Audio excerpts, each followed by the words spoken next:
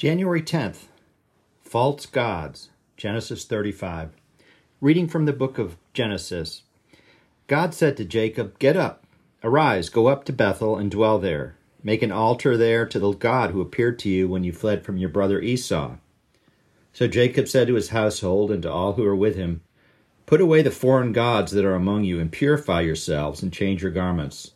Then let us arise and go up to Bethel, so that I may make there an altar to the God who answers me in the day of my distress, and has been with me wherever I have gone." Genesis 35, 1-3, ESV.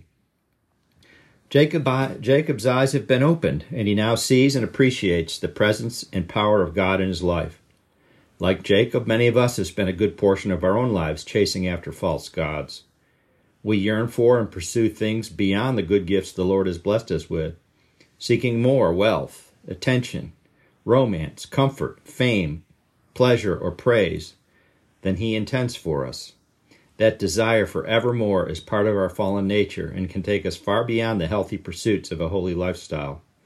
Of course, in the end, these journeys will often lead us into dark places. We then wonder how we ever got into such a mess, and most of all, how we can get out. When we're ready, God will reach out to help us in one way or another. He has been calling to us all along, but only when we're ready will we surrender to his love and care. He will ask us to put away whatever false gods we have embraced, to purify ourselves in him through prayer and repentance, and to arise and go to a place where we can heal in his presence. In Jacob's case, that place was Bethel.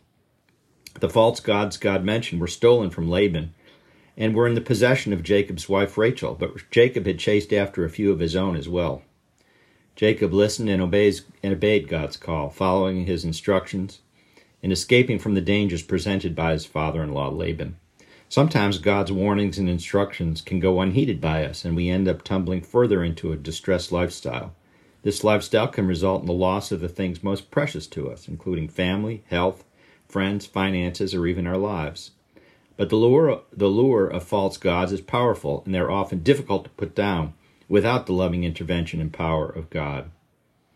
I volunteer assisting people who are addicted to drugs and alcohol. Many are in incarceration.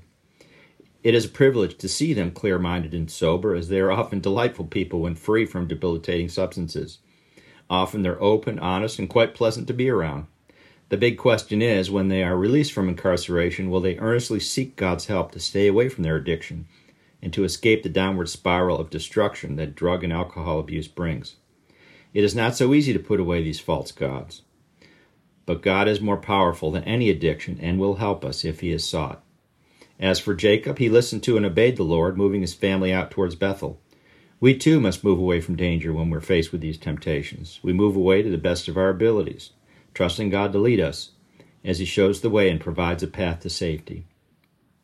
Continuing to read in Genesis 35, "And as they journeyed, a terror from God fell upon the cities that were around them, so that they did not pursue the sons of Jacob." Genesis 35:9, ESV. God made a hedge of protection around Jacob and his family, and if we remain faithful, he will place a hedge of protection around us as well. We may face hardship and persecution, but he will be there with us and for us. From Genesis 35, God appeared to Jacob again, and when he came to Padan Aram, and blessed him. And God said to him, "Your name is Jacob. No longer shall your name be called Jacob, but Israel shall be your name." So he called his name Israel. And God said to him, "I am God Almighty. Be fruitful and multiply. A nation and a company of nations shall come from you, and kings shall come from your own body."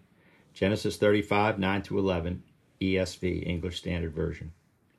God had chosen Jacob's grandfather, Abraham, to be his representative, to start a royal line, leading to our eternal King of Kings, Jesus Christ. Jacob continued this line, leading a very adventurous life along the way. He began life as somewhat of a schemer and scoundrel, but grew in maturity as the Lord took hold of his life and brought out his tender, faithful heart. God even wrestled with Jacob to help bring out a spirit of humility, surrender, and reliance upon him. Jerusalem would be chosen by God to be the heart of his kingdom on earth and his temple, but there's something special about Bethel. Located about 12 miles north of Jerusalem, God repeatedly appeared there in the scriptures to give messages of hope, love, and encouragement to his people.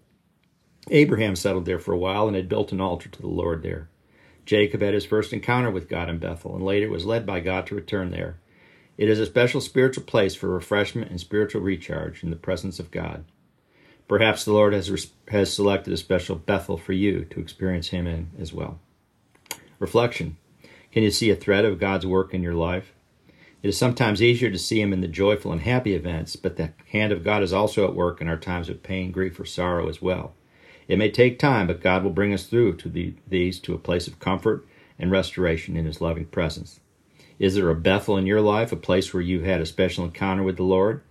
Perhaps it's a geographical location or a physical setting, like a location in the scenic outdoors or at a spiritual retreat center.